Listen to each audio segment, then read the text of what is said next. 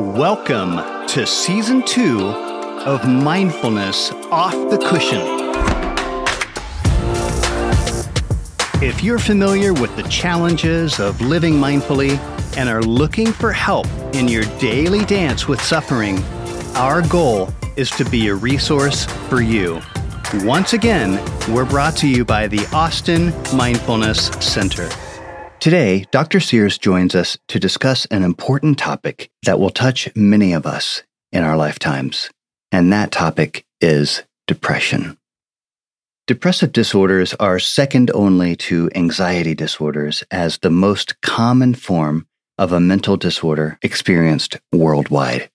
According to the World Health Organization, at least 1 out of every 8 people will live with a mental health disorder, with anxiety and depression being the most prevalent. While the term depression is often used somewhat loosely, it's important to distinguish the differences between experiencing clinical depression versus a temporary low mood or feeling of sadness. Depression is also markedly different from grief and loss, which we'll be exploring in our next episode. It's also important to remember that depression is treatable, and it's our goal to provide you with practical, research-based options to help you cope.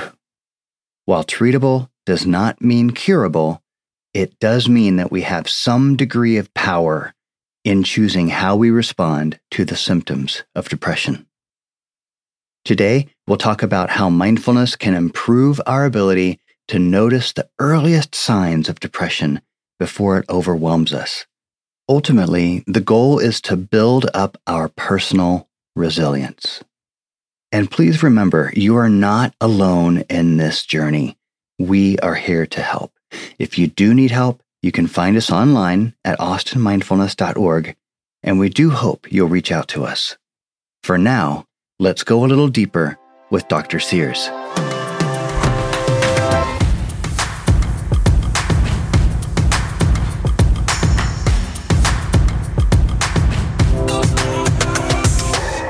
Dr. Sears, welcome back to Mindfulness Off the Cushion. Today, we're going to explore the realm of depression. And perhaps the best way to go about this is to define it. Yeah, and this is such an important topic because I think it's the second most common mental health disorder behind anxiety. I think maybe 1 in 4 people in their lifetime, at least, will end up suffering with depression. And I think it is important to distinguish. Sometimes people say, yeah, I feel depressed. And they don't quite mean the same thing as what we're talking about with clinical depression. So feelings like sadness, or, if you're grieving because you lost somebody, that's different than a clinical depression where you get stuck. Your entire mood shifts and changes. And not that it's that important, but technically it has to last at least 2 weeks to be considered a clinical depression. But it's so different than just a mood that you that comes and goes. When you're a little sad, somebody can say, hey, let's watch a comedian or cheer up. And sometimes you can just pull out of it. But with clinical depression, you just can't. You can literally be watching something you used to think was hilarious and not feel anything, or still just feel depressed. The things that used to give you pleasure just don't anymore. So it's a strange kind of a thing. For a lot of people, there's a physical component to it, almost like a heaviness that they feel. And then your thoughts start to shift. You start to have negative thoughts about yourself, negative thoughts about the world, and negative thoughts about the future. And this is why suicidality sometimes shows up. You start thinking about, well, gee, I'm a terrible person. The world's a terrible place, and there's never any hope for anything being better. The thought of not feeling anything suddenly starts to seem attractive. So this is one of the dangers, obviously, that you get lost in this temporary state and end up doing something drastic, like take your own life or hurt yourself. When you can recognize all the things we do, there are really good treatments now for clinical depression. So, Dr. Sears, thank you so much for providing a more complete understanding or definition of depression. And you make this very interesting triad between the self, the world, and the future. And how at the very center of this is understanding how negative thoughts about the self, the world, and one's future in the world can really be a pervasive fog or a pervasive feeling that takes over an individual. At the heart of that is that self. And at the heart of that is also this judgment or this experience that there is no purpose or meaning there. How do we begin to unravel such a big thing? Yeah, this is so challenging because it's like the enemy is within us. We get confused that we think these thoughts are real, that they represent some kind of reality. And so the big challenge is, how do I recognize that, the fact that I'm thinking this way means I have depression. That's not who I am, right? Whenever I read this kind of information to a client with depression, they may even say something like, I thought it was just me that thought I was a terrible person. Yeah, you thinking it's just you that's a terrible person is a sign of depression. Nobody ever experiences depression and has high self-esteem or hope for the future or, belief in humanity. It just doesn't go with depression. So this is the tough part, to make that shift. Instead of I'm a terrible person, and now I think I'm a terrible person for thinking I'm a terrible person, and what's wrong with me for feeling this way? By using mindfulness, we can become more aware of these thoughts, and we recognize, I'm having a thought that I'm a terrible person. I wonder if that's a sign that my depression is coming back, or that I'm slipping into this, depressed mood state. I better take some action to take care of myself rather than just keep spiraling in these thoughts. So instead of believing them or getting lost in them, I recognize these are signs of my depression. Now, this is really tough to do when you're in the worst parts of the depression. Depression can get so bad, you literally don't want to do anything. You can't get out of bed and, nothing feels like it matters. The research shows, and where a program like mindfulness-based cognitive therapy can be helpful, is it teaches us to recognize the signs early. So when those thoughts first start to come up, when those feelings first start to come up, depression may be coming on. I better go do something and take care of this before it gets worse. So is it through the act of mindfulness, through the act of paying attention to these thoughts, and not just paying attention to the thoughts, but adding a layer of separation or diffusion? Is mindfulness diffusing the thought that this is hopeless or life is hopeless? Yes. So it's first diffusing, or we could also say decentering, right? Because normally it feels like I'm in the center of the thought, and now I'm stepping back and seeing it as a thought. That's the first step, to even recognize what's happening. So again, that's the power of mindfulness. Here's reality in this moment, whether I want it to be true or not. These thoughts are here. Now, it's not saying that the reality of what the thoughts are saying is true, but the reality is these thoughts are here. Now, here's an important link. You can't just notice and then expect everything's going to be fine. So here's where what we know from behavioral health and research becomes very important with depression. We know the most active ingredient in all therapies that help depression is behavioral activation. And all that means is you have to do some physical activity. So just noticing is not enough when it comes to depression. Just having an insight, I'm depressed because I had a bad childhood, that's not enough. You have to translate into getting moving in some way, whether it's just taking a walk around the park or, physical exercise. It's amazing to me how often I see these studies that show, hey, physical exercise helps you. It really should be obvious, but it really does help. Start doing the things that matter. And here's the hard part, even if you don't feel like doing it, because those thoughts are going to say it doesn't matter. It's not going to make any difference. It's not going to help you. I don't feel like it. And you just do the action anyway. That's the tough part, right? Most of us, well, I don't feel like doing that, so I don't do that. But with depression, it has to be the opposite. Here's the thoughts, and then I just take some action of some kind to get myself moving, start doing the things that matter, and the feelings will catch up later. And I will say, too, the more research that's gone on, the more important we know the physiology really is. So, for example, there are some medications that have a side effect that can mimic clinical depression. So maybe you need to adjust the medications you're on.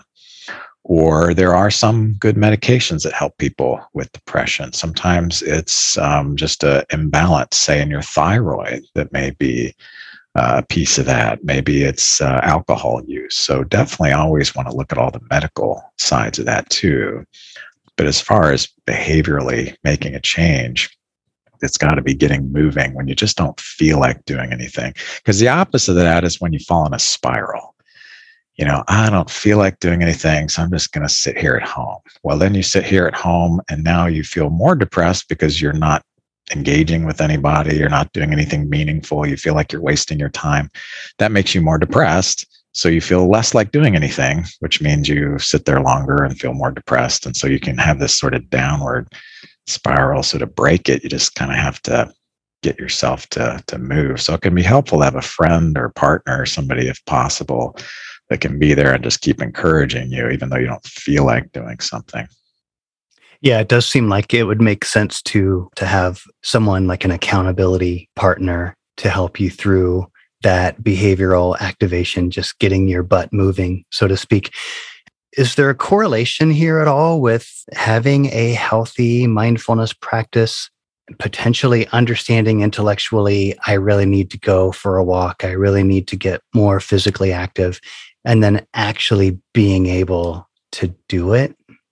Yeah. And in fact, this prevention is the most important thing with mindfulness to catch, as I said earlier, the signs, but also to develop the ability to do this stuff. When we did the research on mindfulness-based cognitive therapy and others that developed it, where they recognized the real power of this is catching it early. Because here's the sad truth, too. Once you've had an episode of depression, you have a greater chance of getting it again in the future. So as I mentioned, any random person has maybe a 25% chance of getting it. But once you've had it, it goes up every time you have it. So by the time you've had like 3 or more episodes of depression, you now have an 80% chance that you're going to get it again. Sometimes for no reason, it just comes out of nowhere. So the best time to practice is when you're not depressed. Now, that's not good news if you're feeling depressed now. There's other things you can do, and especially getting therapy and behavioral activation, and maybe look at medication. But ideally, you want to practice, as you're saying, the mindfulness skills when you're in a fairly decent place, because that's tough for anyone to be able to notice their thoughts without getting lost in their thoughts. It's much harder when you're really depressed. So your practice can make you more resilient. You start to have these skills. And then when the depressing things creep up or the feelings start to creep up, you can see them as signs, because they found that's one of the reasons people kept falling back into depression is you ignore the signs. It's like, depression is so horrible. I don't ever want that to happen again. And you think to yourself, gee, I'm already overwhelmed. I'm working too much. I got all this going on. Now I got to get depression too. I don't have time for this. And so they ignore it, and then they get sucked into it versus saying, well, I don't want this depression to be coming back, but this is a sign that it might be. I better call my therapist. I better exercise more. I better talk to some friends and kind of prevent this from getting worse. Mindfulness Off the Cushion is sponsored by the Austin Mindfulness Center, the premier mental health counseling center in Texas for mindfulness-based therapy, education, and coaching. If you're an individual or couple struggling with stress, anxiety, depression, relationship issues, or you're just looking to better equip yourself to gracefully navigate these turbulent times, you can visit us online at austinmindfulness.org and request an appointment today.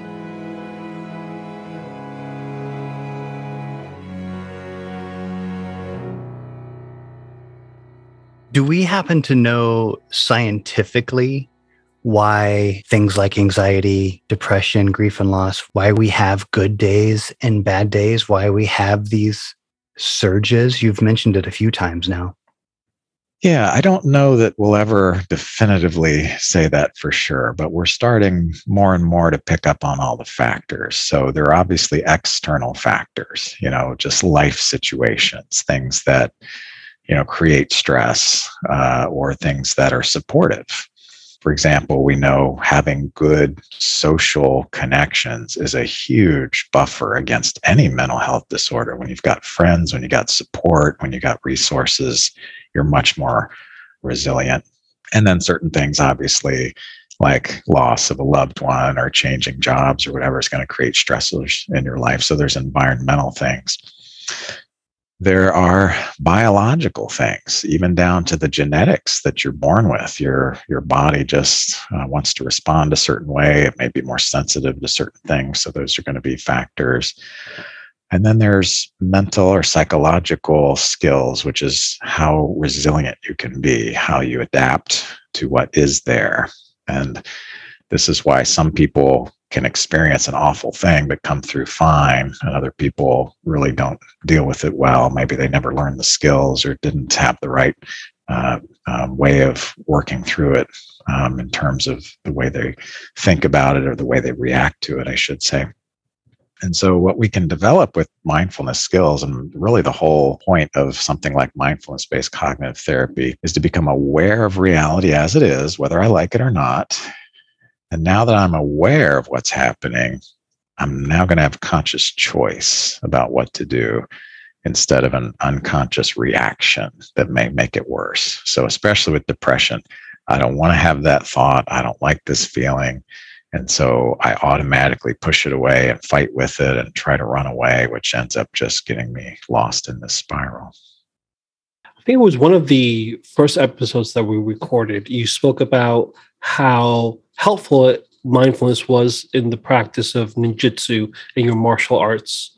And you said that one of the things that you really appreciated as you were practicing mindfulness and the martial arts was your ability to notice micro movements in the opponent, right? This ability to just not just pay attention to a movement, but to pay attention to the micro movements that occur before the movement itself. Mm-hmm.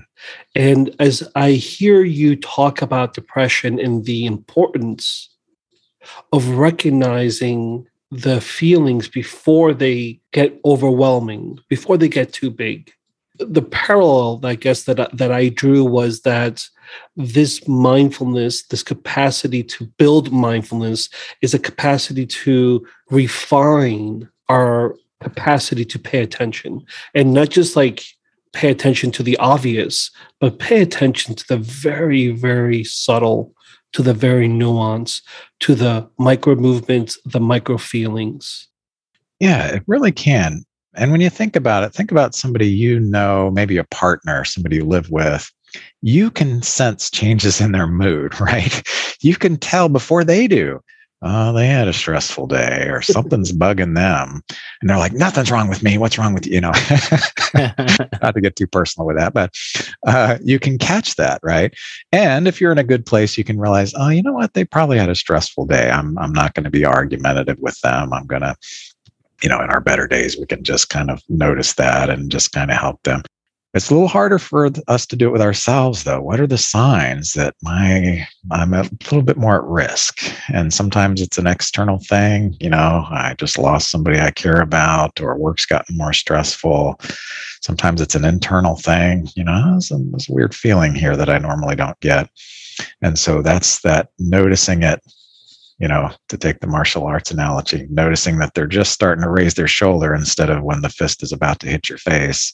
Okay, now's the time. I better slow down a little bit, or no, I've got this deadline, but I really have to pay attention, at least try to get more sleep, call my therapist, whatever it might be, and do something proactive before it gets worse. Perhaps now is the time to practice compassion, self-compassion, or compassion for that roommate. Yeah, and by strengthening that ability when we're feeling better, it'll be there for us more reliably when the depression sets in. Because as we talked about, once you're really depressed, you think you're a terrible person. I mean, it can get extreme. I worked on hospital units where there was somebody there once who literally thought they were the devil, because in their brain, it told them they were so evil. They were the worst human being in existence. So the only way they could make sense of that is to think, well, I must be the devil. That's the only explanation for how terrible I feel about myself. And so that's tough to have compassion for yourself if you think so poorly. But if you've developed this ability, as you said, to defuse or step back and say, wow, that's amazing that thought's so strong. And you remember, I'm more than just this thinking. This is depression. This is not who I am. Then I can take some steps. And that's kind of one of the things I do a lot when I'm working with somebody, even in the more extreme places of depression. They may not be able to do it for themselves, but I'll say, wow, notice how every suggestion I make, your brain doesn't want to do it. It thinks you're not worth it. It, thinks there's no hope. That thinking that there's no hope, that thinking that everything's terrible and that you're a terrible person, that shows me you're depressed. So we need to work on the depression. So I'm talking to them in that bigger context to help them recognize these are thoughts in your mind, even though they seem so strong and so true in the moment. But just because you think it doesn't mean that it's real, right, or true, right. And there's degrees to that, right? So all of us have been sitting here and this random thought comes up like, you're going to fail at that. And when you're in a better place, you say, well, that's weird that old thought came in. Maybe that's just a memory of some coach telling me that didn't know me or whatever. But there are other times you're feeling bad and then that thought comes in and you believe it. So that's the challenge, is to be able to step back. And in fact, there's something called mood state dependent learning and memory. It's a fancy word, but what that means is the way I'm feeling dictates the memories and thoughts that my brain has access to. So this is what's so challenging about this. When I feel depressed, my brain easily lights up and activates the memories of all the other times I've felt depressed and that I failed and that I was, not living up to my standards, or I did something wrong. It's hard for me to remember the good things I have in my life. And so it's very strange to somebody on the outside who says, gosh, you live the perfect life, by my definition, and you think you're a terrible person. Doesn't make any sense. It's just how the brain operates. So that can be another sign to recognize, I can't even think of anything happy. That's another sign this is depression that's gripping me. And so I better take some action, even though I don't feel like it, even though my thoughts might tell me something else, which is pretty tough to pull off if you're deep in it. So that's where I would really say you need to get that professional help when you just have trouble doing anything. Your thoughts are really all consuming. The thoughts of hurting yourself start showing up as a potential solution. That's the time to get some professional help. Are there times when you perhaps might not recommend that someone practice mindfulness meditation if they're suffering from depression? Well, when you're in the depression, first of all, it's going to be pretty hard to have the cognitive capacity to learn the mindfulness skills. In other words, I can't, part of the criteria for depression is you can't concentrate very well. So it's going to be pretty tough to learn these skills. The other thing is you have to adapt a little bit differently than, for example, when you're working with anxiety. So a lot of times with anxiety, when we talked about that, you can notice these things and just sort of feel it, and it tends to pass through.